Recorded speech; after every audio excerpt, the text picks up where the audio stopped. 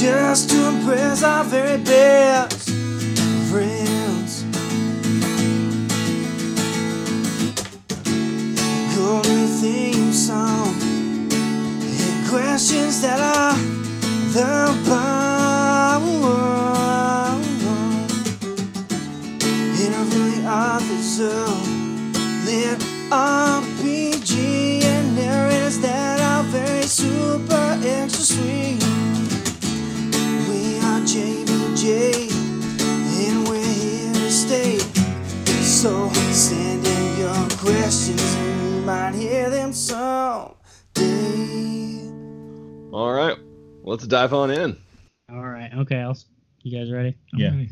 Okay. Hello, ladies and gentlemen. Welcome to JVJ. I'm your host, Corey Hatfield.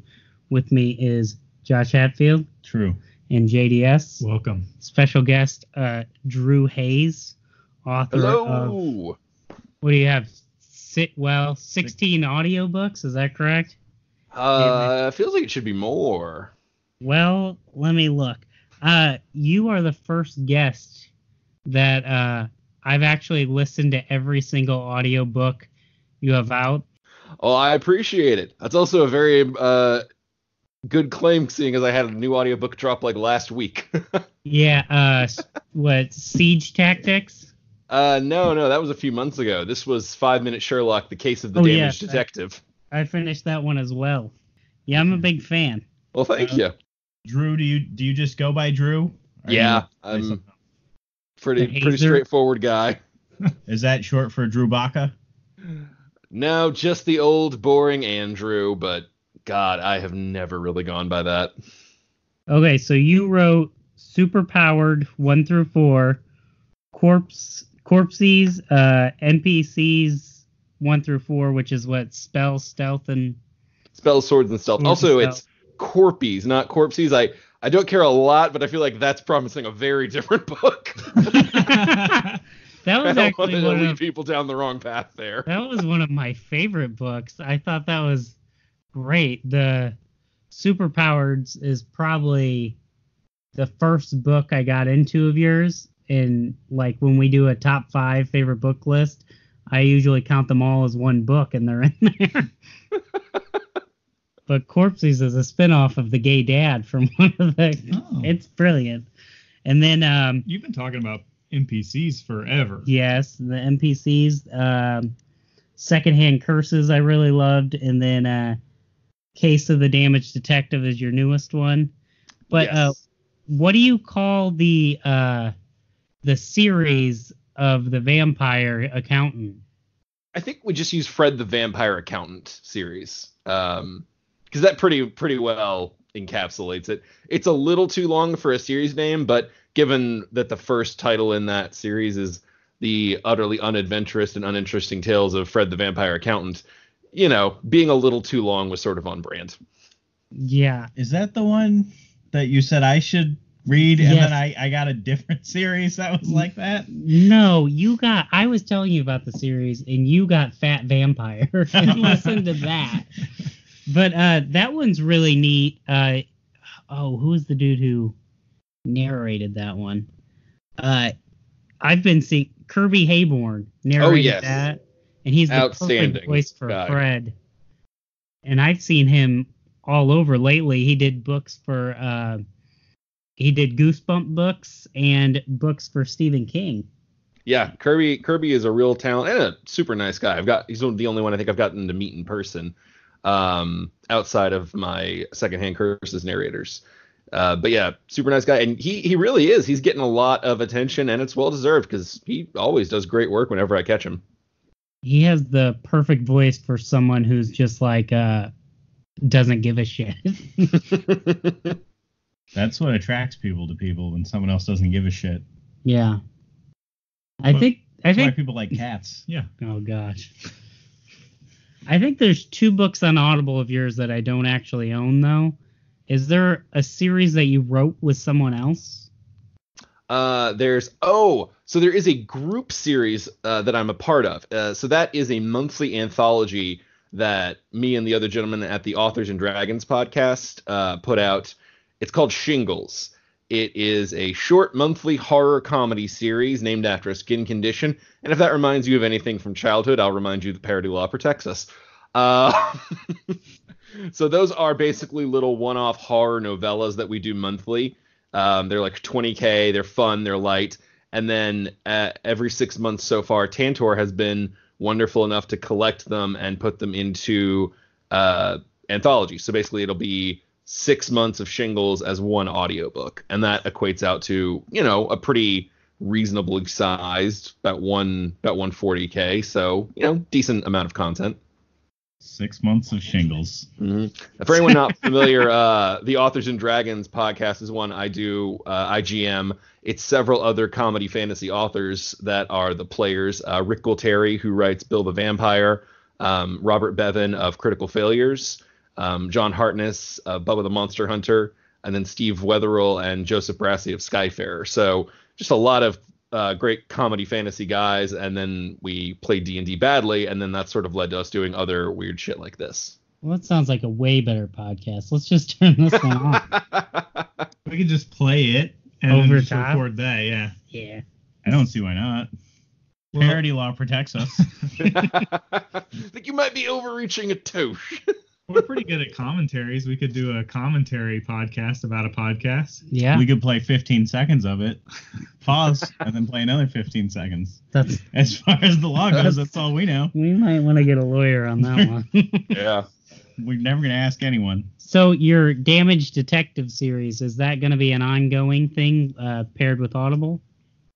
Absolutely ongoing. The paired with Audible is a little bit more in Audible's court than mine, but so far, so good. I would love for it to be the Audible exclusive one all the way through to the end I have planned.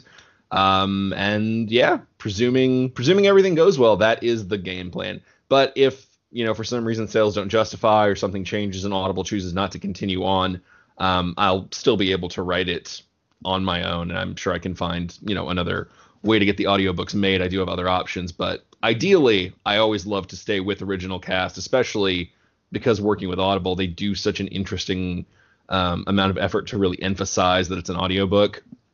Like they did Secondhand Curses, and that whole thing reads almost like a radio play because it's 3 different people playing, against each other as different characters. And while we didn't do that with 5 Minute Sherlock, forgot the name of my own series for a second. Good Lord. While we didn't do that with 5 Minute Sherlock, it definitely. It's interesting to work with an audio publisher because there's like little touches they do to really make the audiobook as good as it can be. That one did have 2 different narrators, even though I believe one narrator only read 1 paragraph. That is correct. That was intentional, but I mean, it's not built the way that Secondhand Curses is built with multiple people constantly interacting. Yeah. Is Secondhand Curses a standalone? It is. Is there any thought of sequelizing that? Not particularly. What? No. Sequel? A lot of people want that to be more than the one book, but the truth is I wrote that as a standalone because as I've written these characters and as I've conceived of them, this is the best ending. It's the evergreen ending. The road goes on forever and the party never ends. You just have the implication that, for eternity or as long as you want to imagine, these characters are out there roaming through literature, popping up, having fun, having adventures. And that's the Jack ending. I mean, he says it himself. I don't want a happy ending. I want always the next adventure, always the next journey, always the next horizon. So I consider this to be the Jack happy ending. And I don't know. There are places I could take it, but I just don't think it would feel as satisfying. I do think I'm probably going to use the characters again, but in sort of the same way that Ryan Reynolds said that Deadpool worked best as a cameo character, not trying to support narrative structure on his own. I feel like those 3 from this point will work great as fun cameo pop-in characters, especially as I, kind of play with other genres and whatnot. I really love the way you do that. Like I was listening to this week, I re-listened to all 4 of the sword. I call them the NPC books, but you and most people re-listened. do. I probably should have just changed the branding, but we're too deep in at this point. We can probably do it.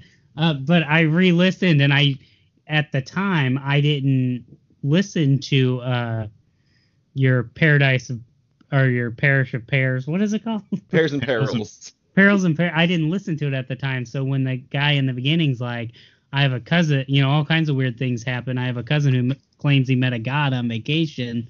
Like, that really excited me. Yeah, it's fun to drop like little nods. I try not to do outright world confirmations too much, because I like to be able to play with the rules of the world in respect, but it is fun to drop little nods here and there. A lot of I think the most common one people have noticed is that I needed a name for a role-playing game in the Fred series, Yeah. and so I used Spell, Swords, and Stealth, just a different version of it. Yeah, I was excited about that one too. I recognized that one right away. Mm-hmm. You did it. Yeah, you should always just say the name. Oh, and another really good one is the way the dad from the one is in the other book. That helped. Yeah. Hey, has Corey sufficiently kissed your ass enough, or you want to keep going? I mean, it's really your podcast. You tell me what the quote is. I'm excited. I really love your books. I do have a question though. Your next book that you're working on now, is it the sequel to Forging Mephisto? I don't know how to say any words. Forging your Hephaestus, question? The Villain's Code series. I am working on that, although currently I'm paused and I'm working on Fred 6. So I've been working on the Villain's Code for a while, but because those books are massive, they of course, take a lot longer than a standard book. So Yeah, why is it like a 15-hour book? because that was how long the story went. I mean, the origins of Forging Hephaestus as a book are essentially that it was a writing exercise that I just had this story I kept wanting to do, but I had already written a superhero book. So the idea that I could do another series was sort of a not a great business move, based on what common knowledge tells you. So I was just doing it for fun. And then I finally got to like 100K and I was like, I have spent way too much time on this. I can't keep cost justifying this much writing unless I publish it. And so I did, and it became like the Villain's Code, and I love it, and I'm really excited to go back. But that is sort of my philosophy, is I just write the story until it's done. And sometimes I kind of go in knowing this is a bigger book series, so it can support a bigger story, whereas a Spell, Swords, and Stealth, I kind of know, all right, these need to be about 150, so I can only bite off this much of story to try and tell in this iteration. And so, yeah, so the Villain's Code 2 is going to be another big one. I'm deep into it. But I try to do Fred's yearly, so I'm taking a break and I'm working on Fred number 6. I actually just last week wrapped the second of the 5 stories. The Fred books are 5 novellas, kind of telling one story usually. So you have plenty left to write on that, right? Oh yeah, I mean, so could you name a character Josh in honor of me? And me. Shut up. I'll know. Sadly, I cannot. I do not. I try to pick the least obscure names because when you get into bigger ones, you overlap. And also, I've already used Joshua pretty predominantly in Superpowers. Well, then you can just say that character was named after us, right? Could you retroactively go back and name that character after me? You guys might want to see what happened to that character before you make that ass. Can you just have Fred sue a podcast?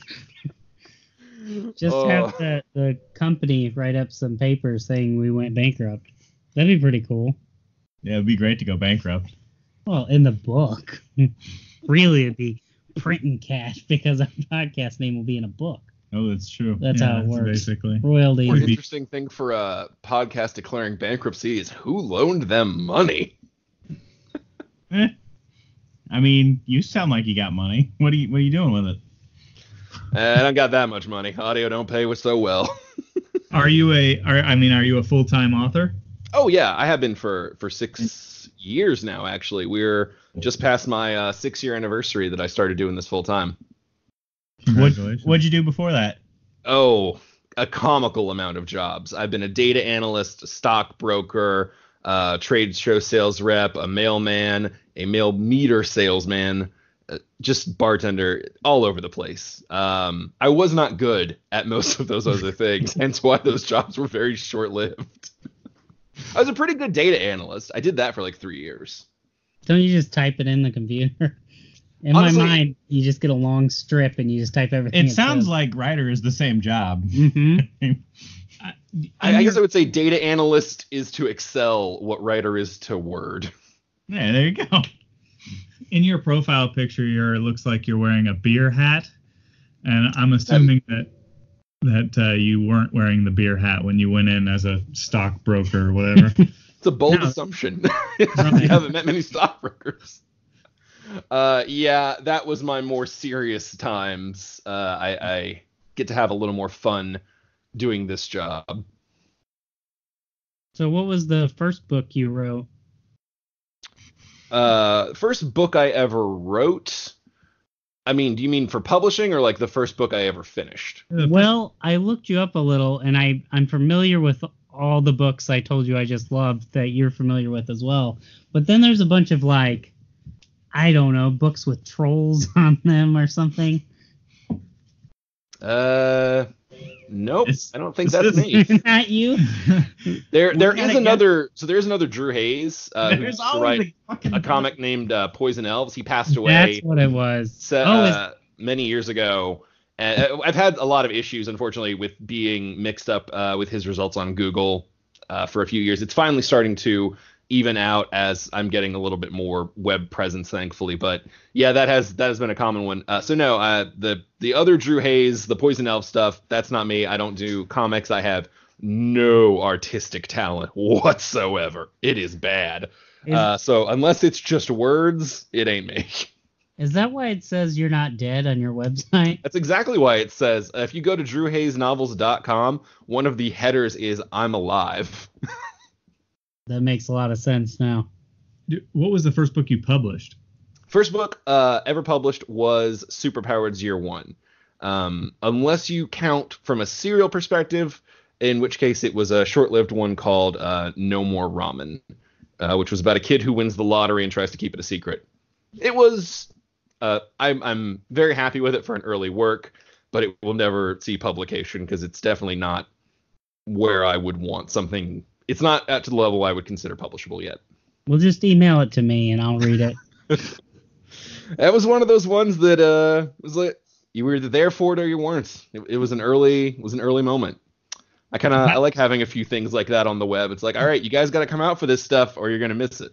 How many purchases did you have in the first 24 hours for your first book? Jesus, I have no idea. I had five-ish, maybe. I don't know. Hey! Guessing.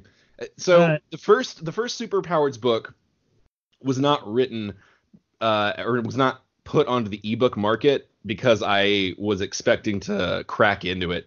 It was actually a web serial originally. Which have you all covered that previously? Do I need to touch on web serials? You could tell the people who don't. Some of us in here aren't writers, so they don't know about what'd you call them, web serial. For the sake of listening audience members, I'll just tackle it real quick. A web serial is basically a web comic, but a book. So instead of getting a new comic strip page every Monday, Wednesday, Friday, you would get a new chapter, or some people might do like 300 words per day. Everyone's going to have their own release schedule, just like webcomics, but the goal is you're just doing a book over the span of time.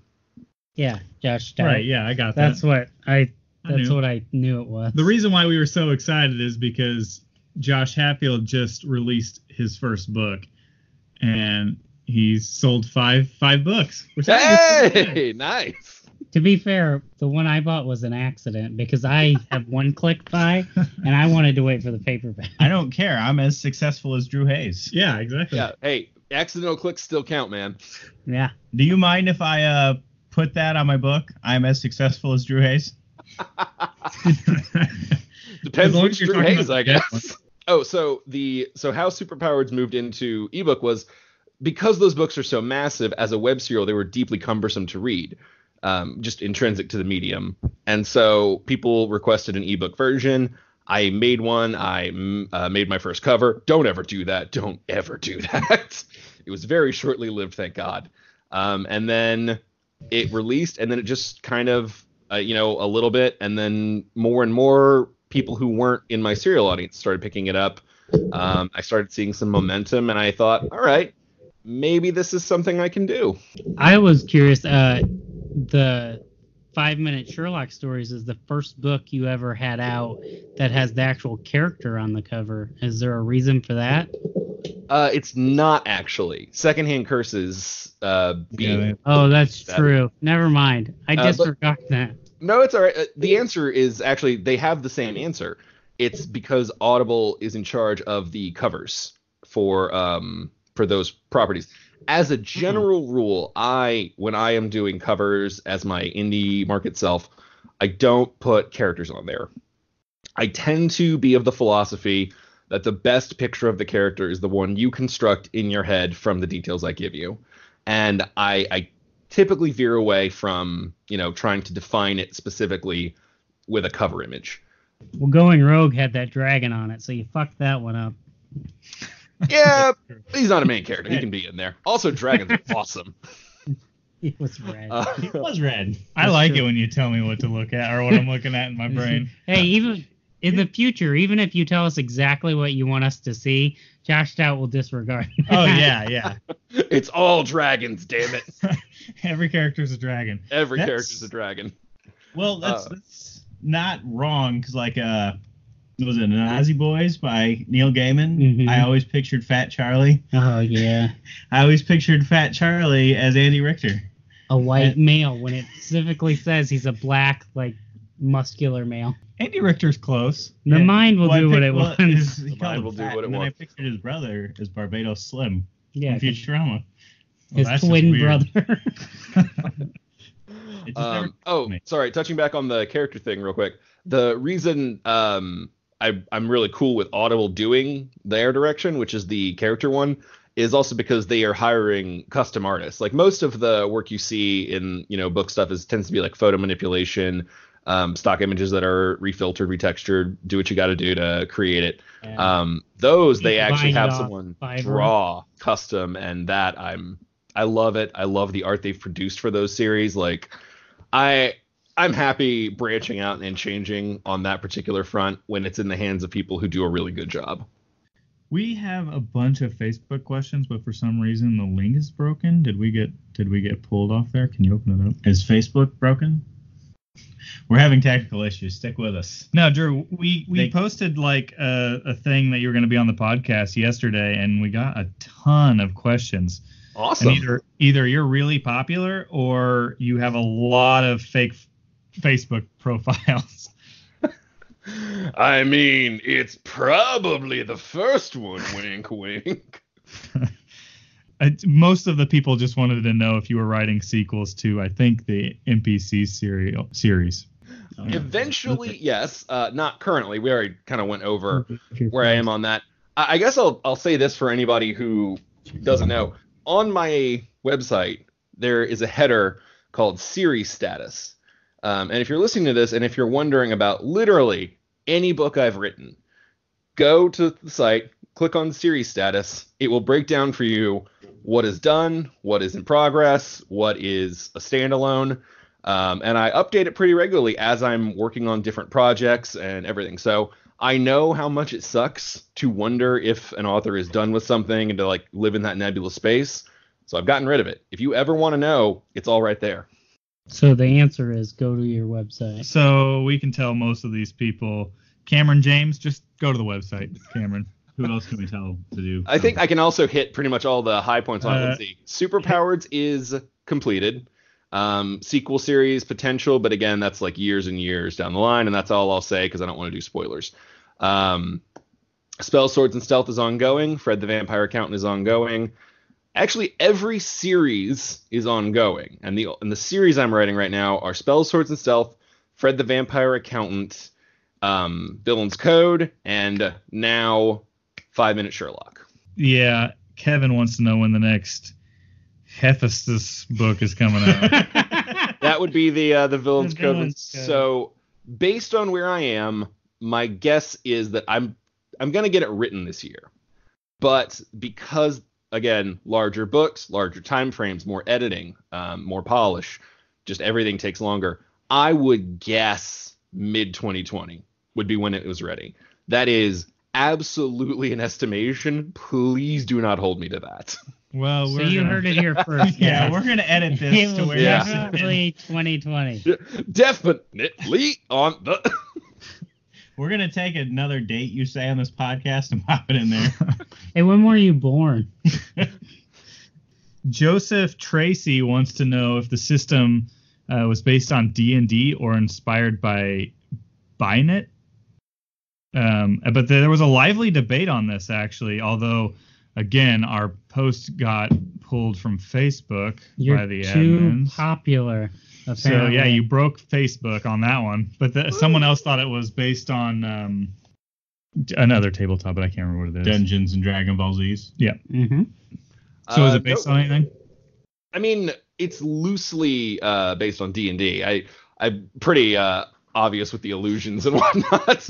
Right. Well, Uh, like, man, people were getting pretty serious from what I read. Again, can't read them now, but like people were saying like different versions of D&D and Oh yeah. Now the rule sets of the game itself are completely fluid to like I have some rough stuff kind of sketched out, but for the most part it tends to be what I need it to be as it evolves. So I'm not beholden to D&D, but tonally it is absolutely the most inspired by Dungeons and Dragons. I've been playing since I was 15. I'm soaked in fucking D&D. Well, what version are you playing right now? 5th edition? Oh yeah, 5e. So balanced, runs so smooth. Love it. Oh yeah. Are you gonna play Baldur's Gate 3 when it comes out? I have no idea. I'll probably just see if I'll check the combat a little bit. A bad combat on a game, even if I like the concept, can kill me. Like, I didn't ever get into Skyrim just because it was so fucking wooden. Did you play Divinity Original Sin? I did not. Oh, you're missing out. It's probably the best RPG ever made. Don't stop looking at me like that, guys. have Like, you we played- can talk about things. Have you Nope. checked that I out? don't have. I should clarify. I have very minimal game time. The last game I think I fully played through was Mario Odyssey. He writes a lot of books, guys. How many words do you write? When you're the first draft, how many words do you write a day? Depends on what I'm working on, but when I was a little bit newer into this, I could do 4K a day.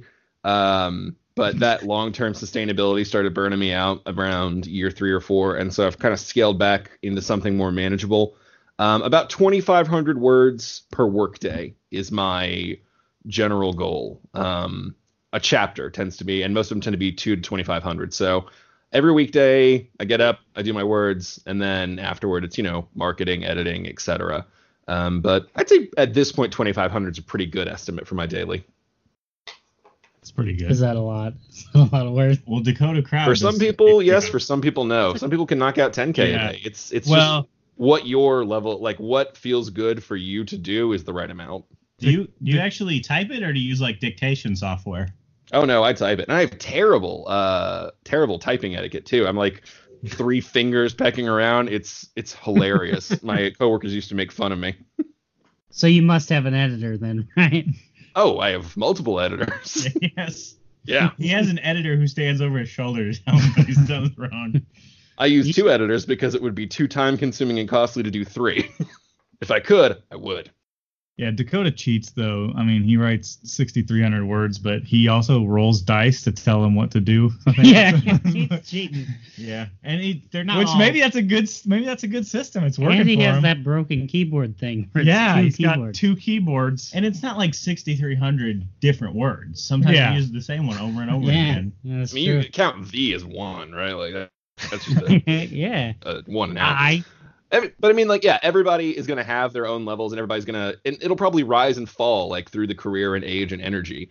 It's most important to just find a level that is producing what you need to produce, but isn't pushing you to the point that you're starting to hate what you love. I'm sure when you find a character in a story you really like, you're probably doing a lot more in a day, or Yeah. especially at the beginning.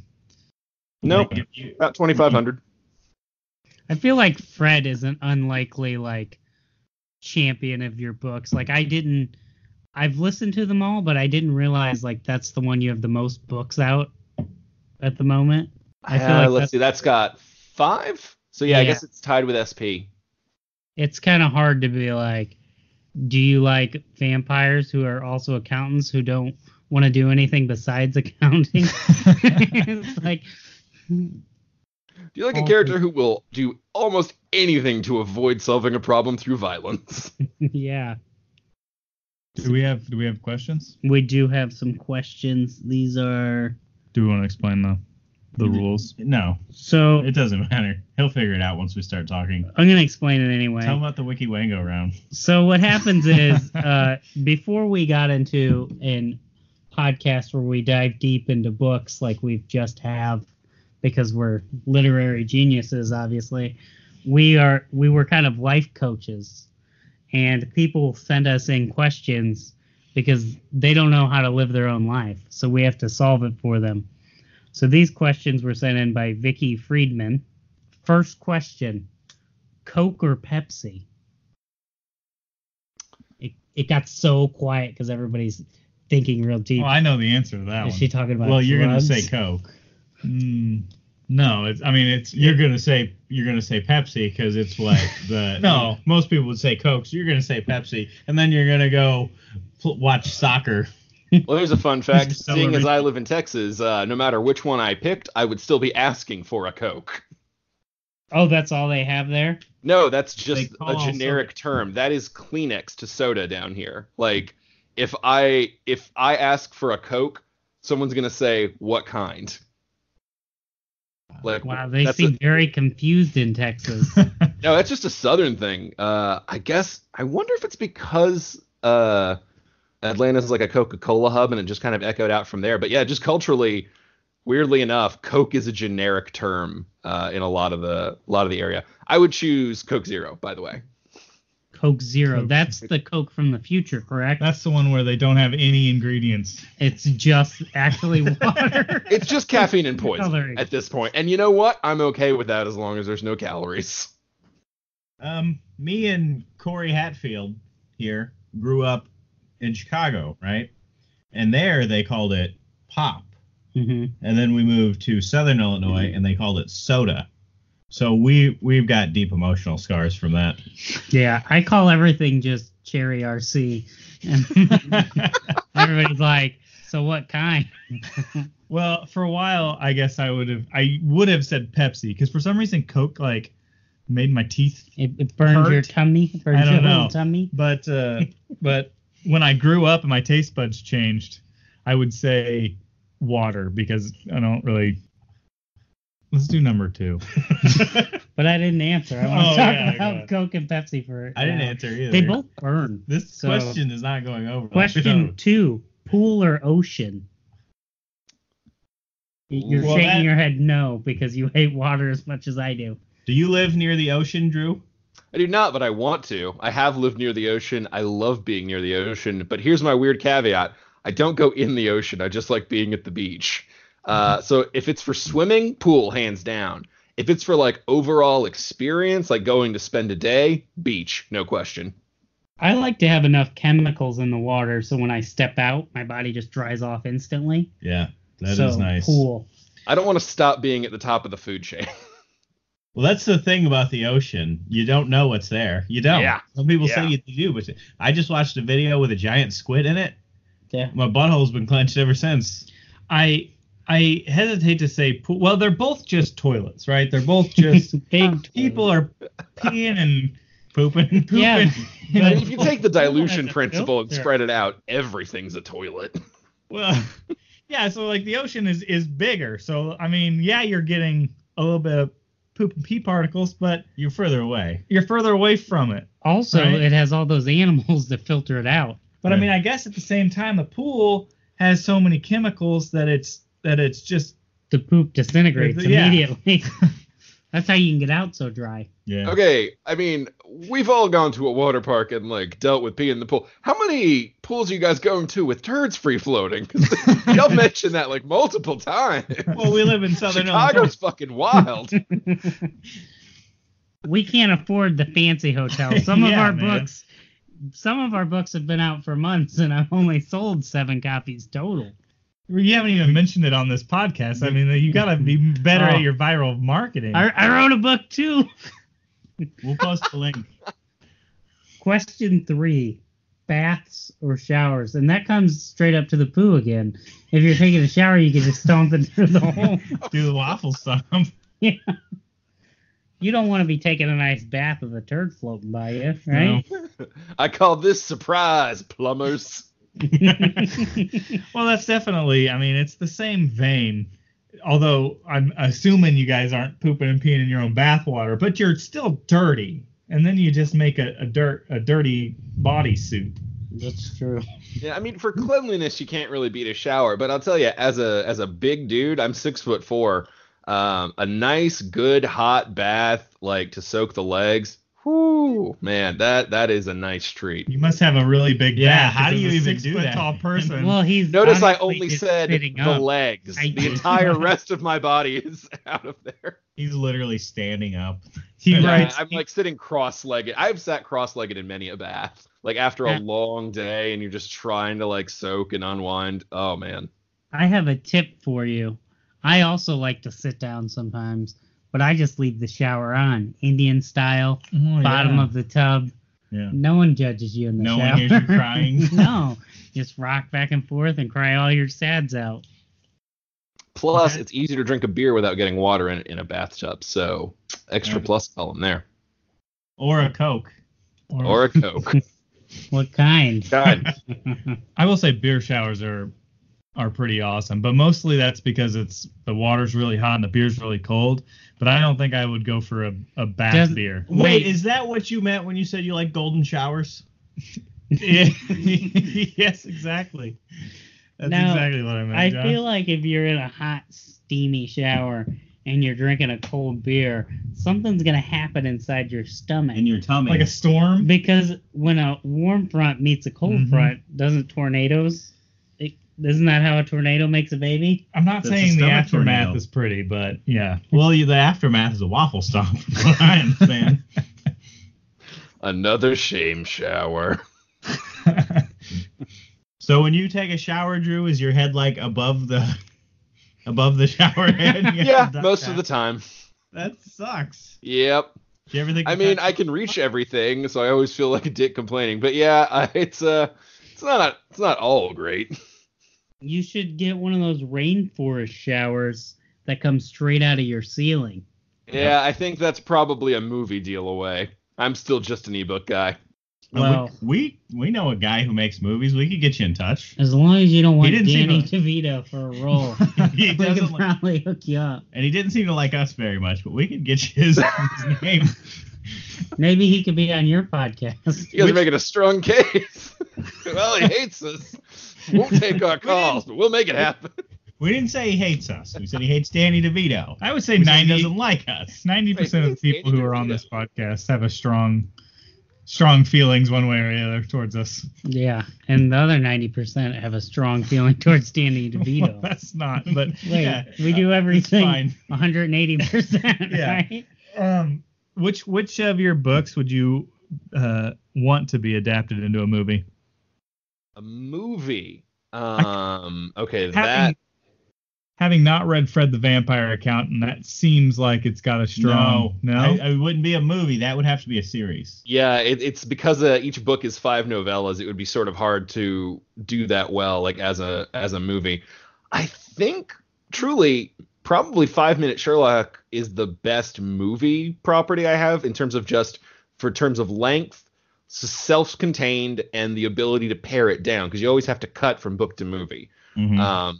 It would really be hard to do. I mean, obviously the giant ones, Superpowers, Villain's Code, those are out right away because they're just too massive.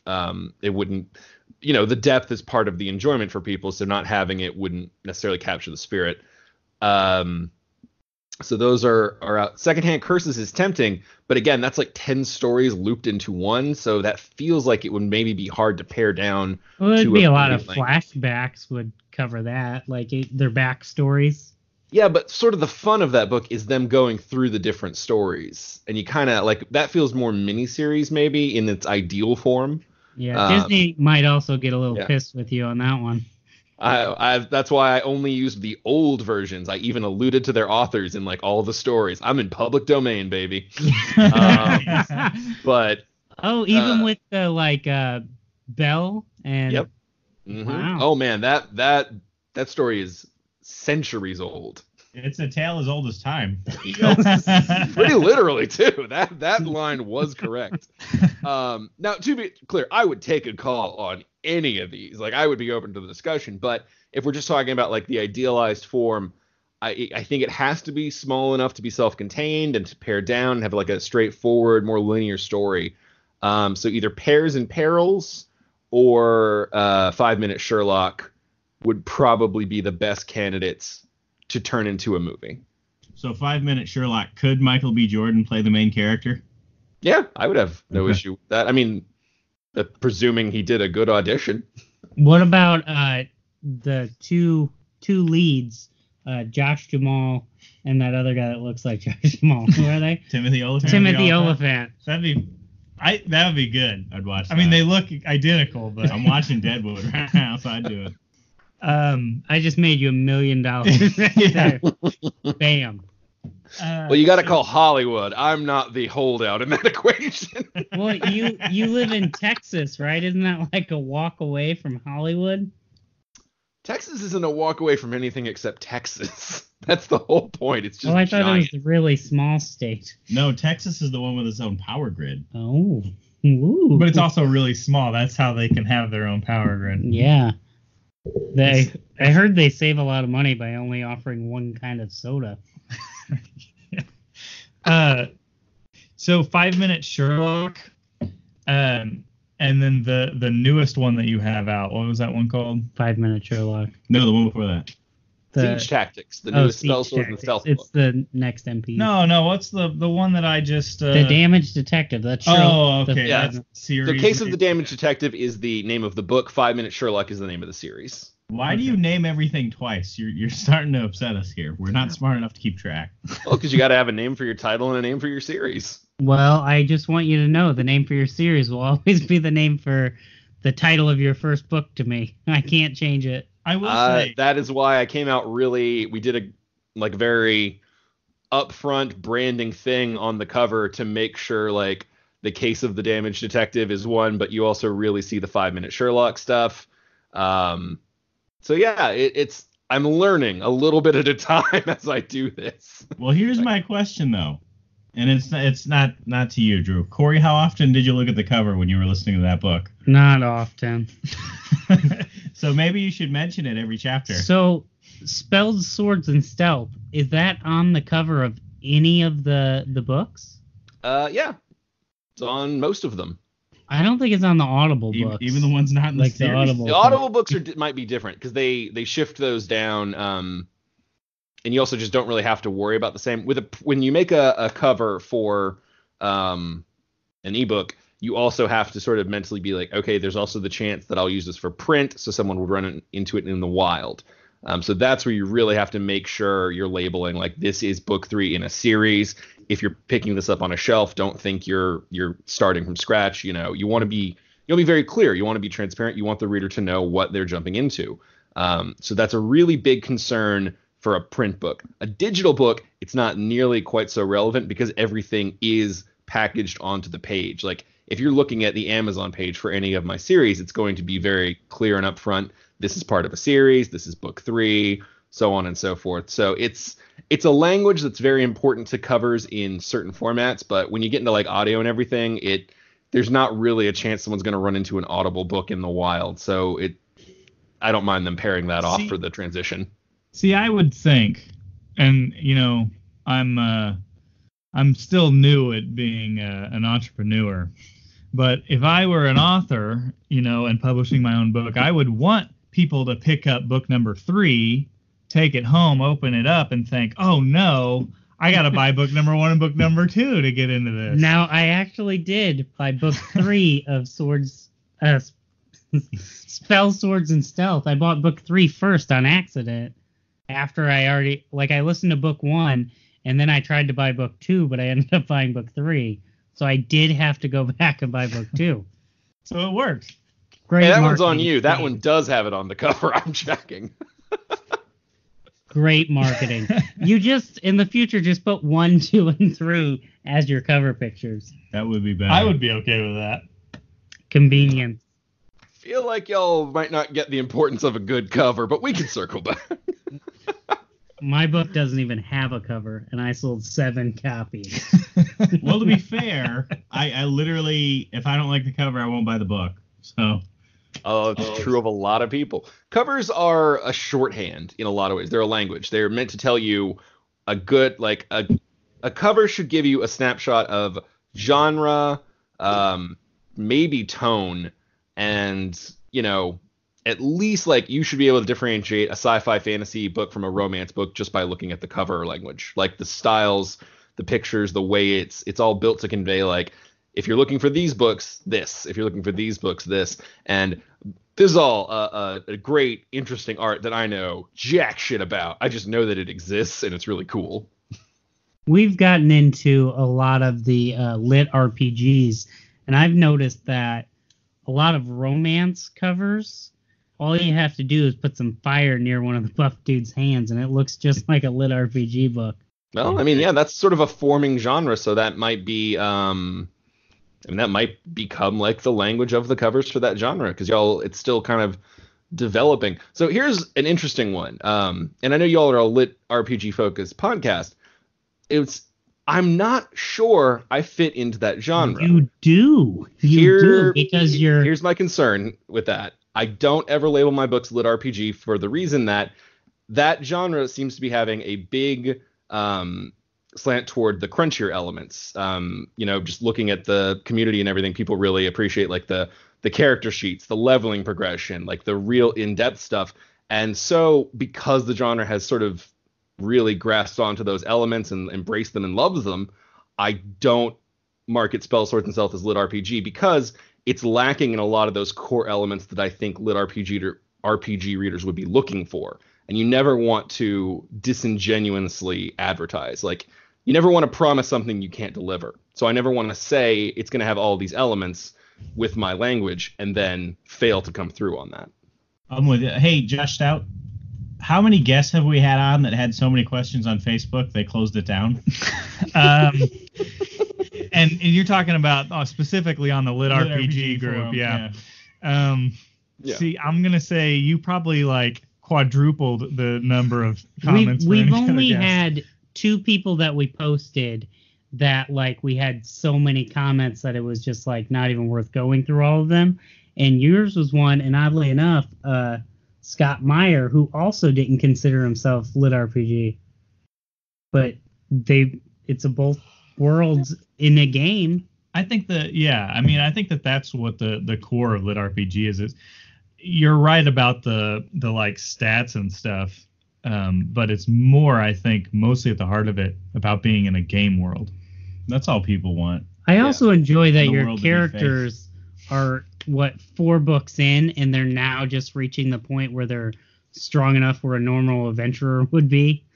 Oh, it's very much a slow burn, old D&D style. And honestly, I don't mind like people considering it lit RPG by any stretch of the imagination. I just feel disingenuous if I use that language. It's just something you always have to be really careful of as an author, because you never want to, it's as I said, you never want to lie. You never want to intrinsically promise something you're not going to come through on, be it through word choice or deliberately. I labeled my book as erotica when it's a child's book. Is that is that bad? Yeah, you're probably going to get some bad reviews on that one. Probably not some happy people. Maybe worry about the good ones. This haunted living room is nowhere near as sexy as I wanted it to be.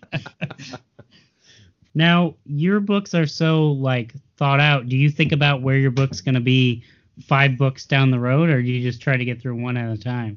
Oh, no, I have an overstory for every series going in. I know where they're all going to end. And I generally know how they're going to get there. There's some things that are a little more fluid in areas than others, but I like to do what I call checkpoint writing. There's probably a real term for it, but I don't know what it is. So essentially, and this applies equally to series and individual books. It works kind of the same. I have these checkpoint moments that I know have to happen for the story to make sense. And it could be as huge as like a major fight that, changes things. And it could be as simple as someone passing a key between each other, in order to get it moving along. And so they'll have it later in the book. Just if I don't do all of these things, this story isn't going to make sense. And so then I sort of, line them out. I know my order in which they need to happen. And then that's kind of the outline done. I just start writing between the checkpoints. And I really like that form because it's never so long that things can really spiral out of control, but it lets me improv a little how I get from A to B and B to C and C to D, and really let the characters drive at points where it's appropriate. It's like, all right, well, I just want to spend a chapter at a pool party, hanging out, letting people talk, like having a conversation and developing character. And that's fine because we're still in between these checkpoints. And I know my pacing and everything. So it's series and book are kind of the same. I always know where I'm heading, even if the route might vary and change a little bit from moment to moment. I did think it was weird that your games were based inside like Dungeons and Dragons type game, but they were always at pool parties. Now, if we make a movie, we might change that one for real, like just whatever we got to do. Oh yeah, what if they're Bring like in The Rock and make him GM in a bathing suit? I bet we can get some people to show up. What if they're like, we want to make NPCs a movie, but we really, really want The Rock to play Thistle? I mean, I get what you're asking overall, but the thing you have to understand is I'm an old school wrestling fan, so you're like, let's have The Rock play every role. Do you know what this is? Can you even see us? Can you see that? Can you see us? I can see it. I hang on. Let me make it larger. Let's see. Oh, wow. Oh my God. The Nation all the way back. Yeah, The Rock was part of that. He took over. He made them better. Remember? He made them better. Also, you can just ignore the fact that Josh has been playing with a little action figure. I didn't know you could see us. That's all I do. I don't know what to do with my hands. Just be happy he hasn't brought up Frasier 27 times so far. So, yeah, I'm not going to say I would reject that one out of hand. But it would be more out of love for old school wrestling than just the desire to get it made. Well, I mean, with a little bit of adjustment. He's supposed to be a haggard, twisted gnome. You don't think The Rock could play haggard? I think The Rock could play anything. Just slap a Snapchat filter on him and you're good, Yeah. man. Guys, hat of disguise. Just give him like one. it's a low-level item. Coming out of his middle of his back. Yeah. One alter self spell and you're done. God. Yes. So you're saying whatever they want to do, you're good for it. I'm saying whatever The Rock wants to do in a movie, I'm good for it.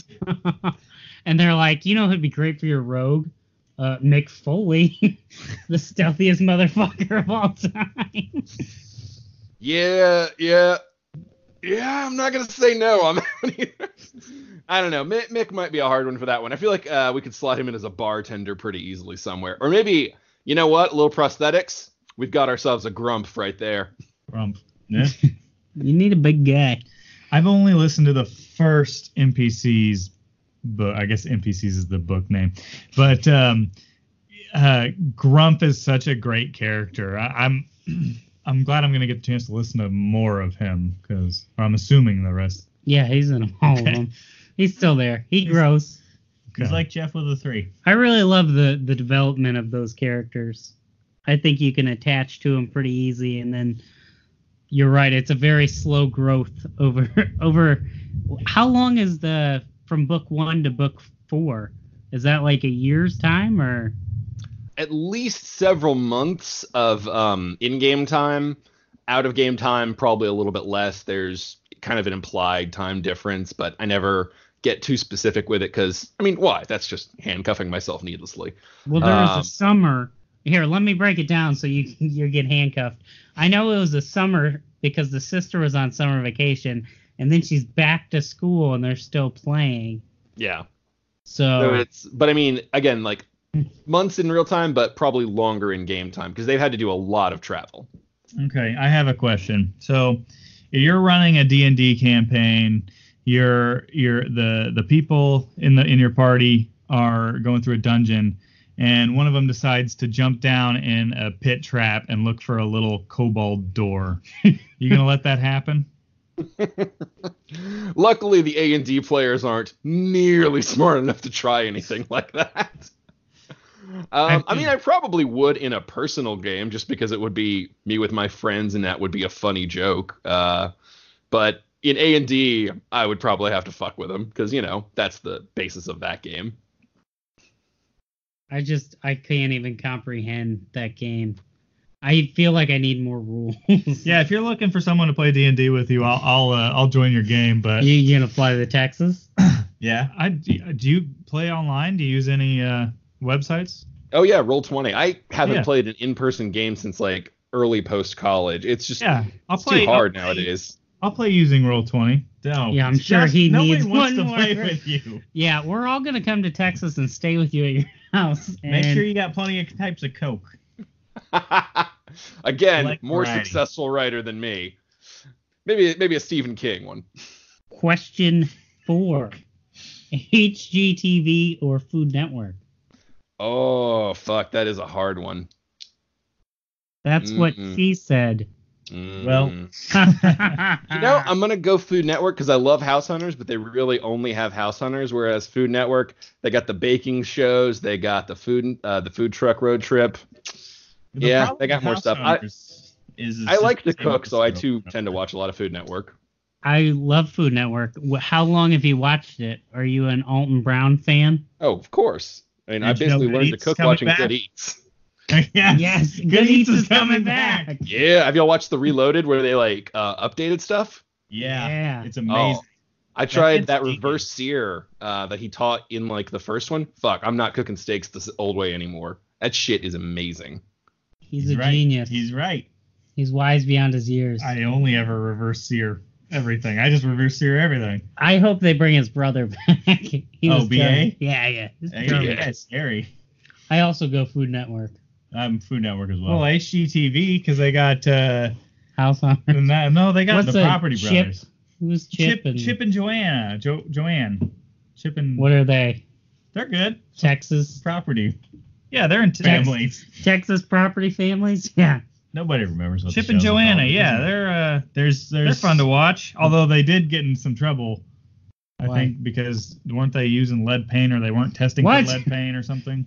Don't they just buy it from the store like everyone else? Where are they getting lead? No, paint? I think they bought a house and they didn't test for it. They're supposed to paint over They it. but poured a didn't bunch do of it. lead in all their paints. So It's a was- I'm gonna signature. get this is all liable because this is probably not true. They're, Well, they're it's probably just- Josh, Libel's literally only in everything writing. you say, you've put no effort into confirming or denying.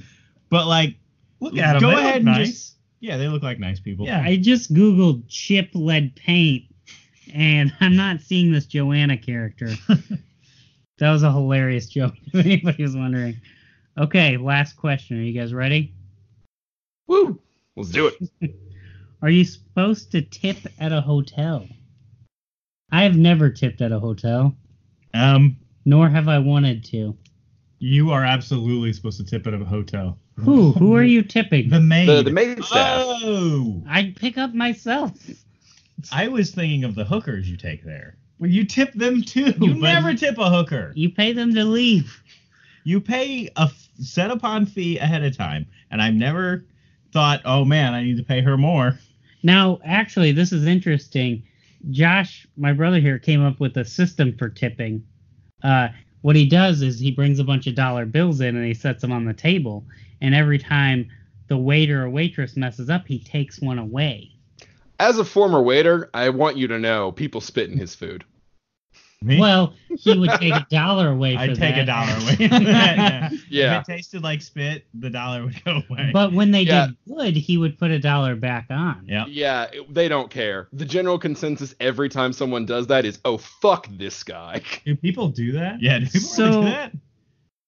Oh yeah. Oh, people will do some shit to service staff. Now, is that bad for hookers, too? I guess it's a question, is that service staff or contract employment? Is that like asking a plumber to come out? Like, is that a Do you tipping not- situation or is it just contract work? Do you not tip your plumber? Are you supposed to tip your plumber? I don't like. I feel like my girlfriend seems to think you're supposed to tip everybody all the time for everything. Now, when you order, have you ever ordered like Carside to go? Yeah. They're just you don't tip. You Bringing don't your tip food out Carside to go. you. Why would you tip them? Well, actually, I mean, do you tip for delivery? Because that's delivery. No, you have to pay a service fee for them to deliver to you. But they write on the box, the delivery fee is not a tip.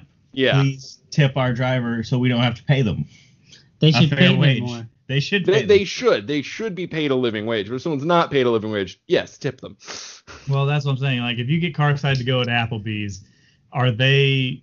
You know how they do the thing where they give wait staff a lower wage because their tips make up for that. That So, doesn't like, make if they're any not- sense. But here's the thing. If you're eating at Applebee's, you've made some bad choices in your life. Well, when you That's live in just a all there town is that to it. doesn't have anything good, Josh, you can't help that. You eat something else. You eat McDonald's above Sometimes- Applebee's. Sometimes you just need those. Sometimes you need sweet, that. sweet artichoke dip. You sauce. just gotta have that boiled steak. Now, do they have the McAllister's chain restaurant in Texas?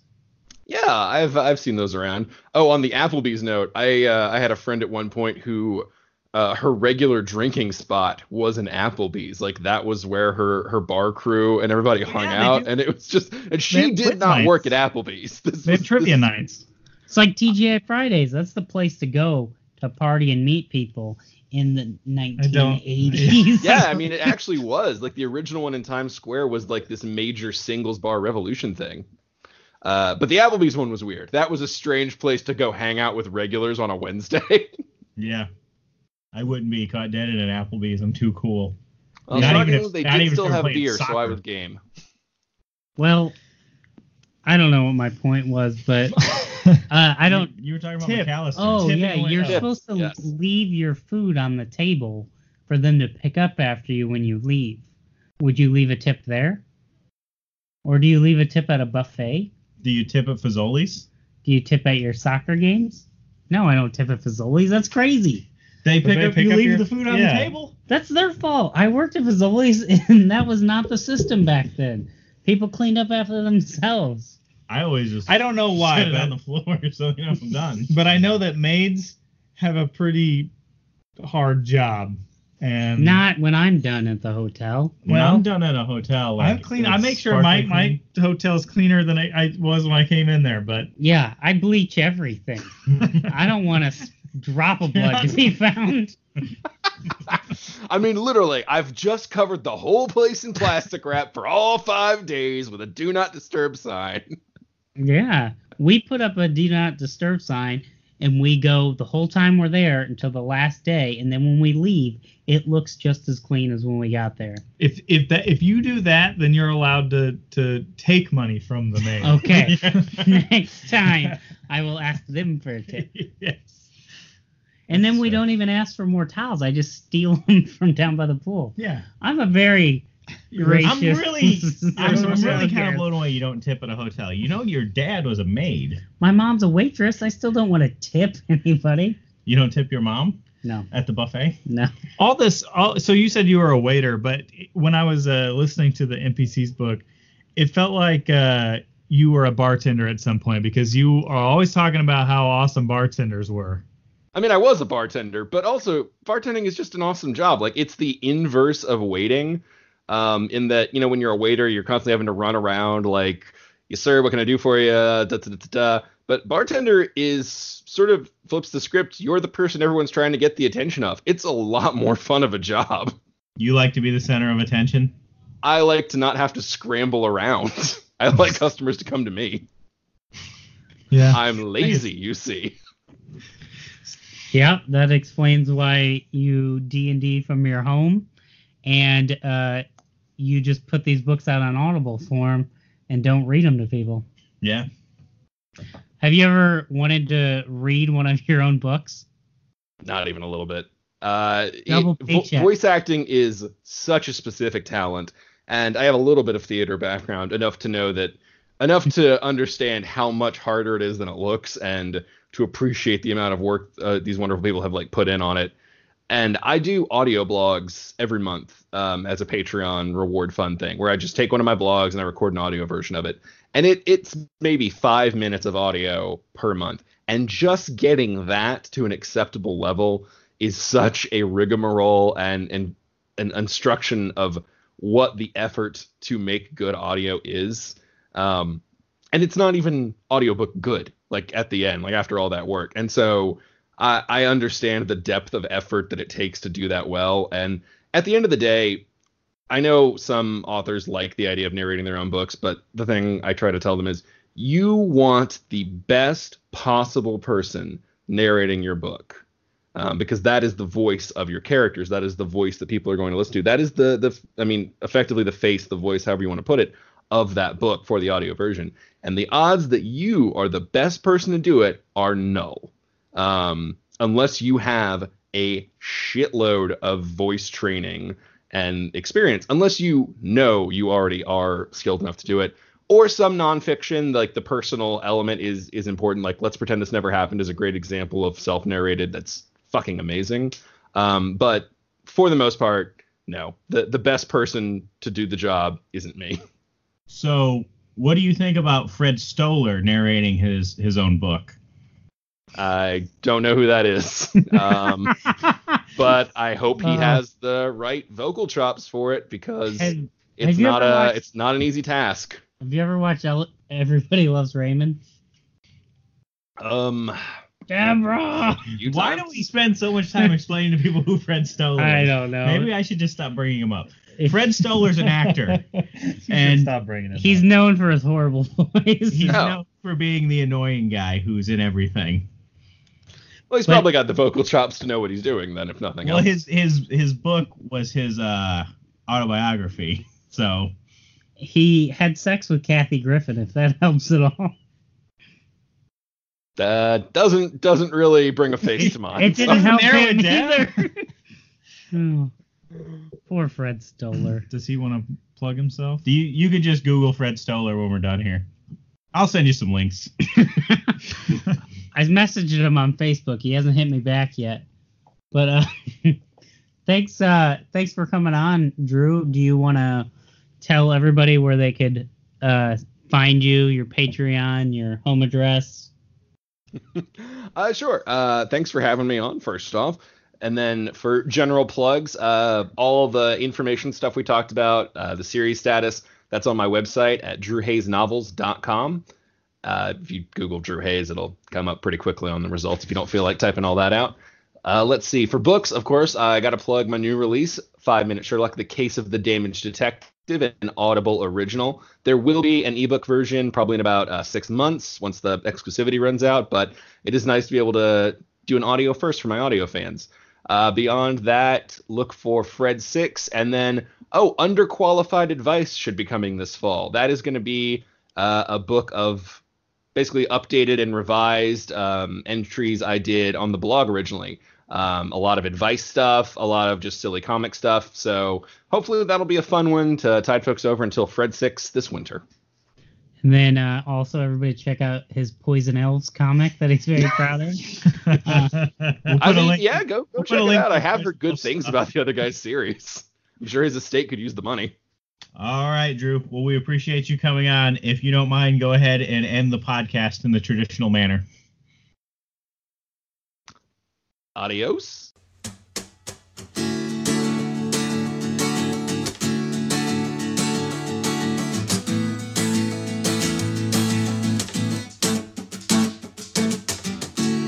Hey, we're back again just to impress our very best friends.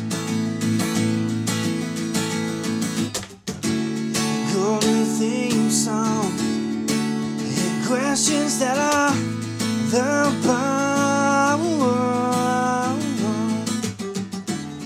Interviewing the authors of lit RPG and narrators that are very super extra sweet. We are JBJ and we're here to stay. So send in your questions and you might hear them soon.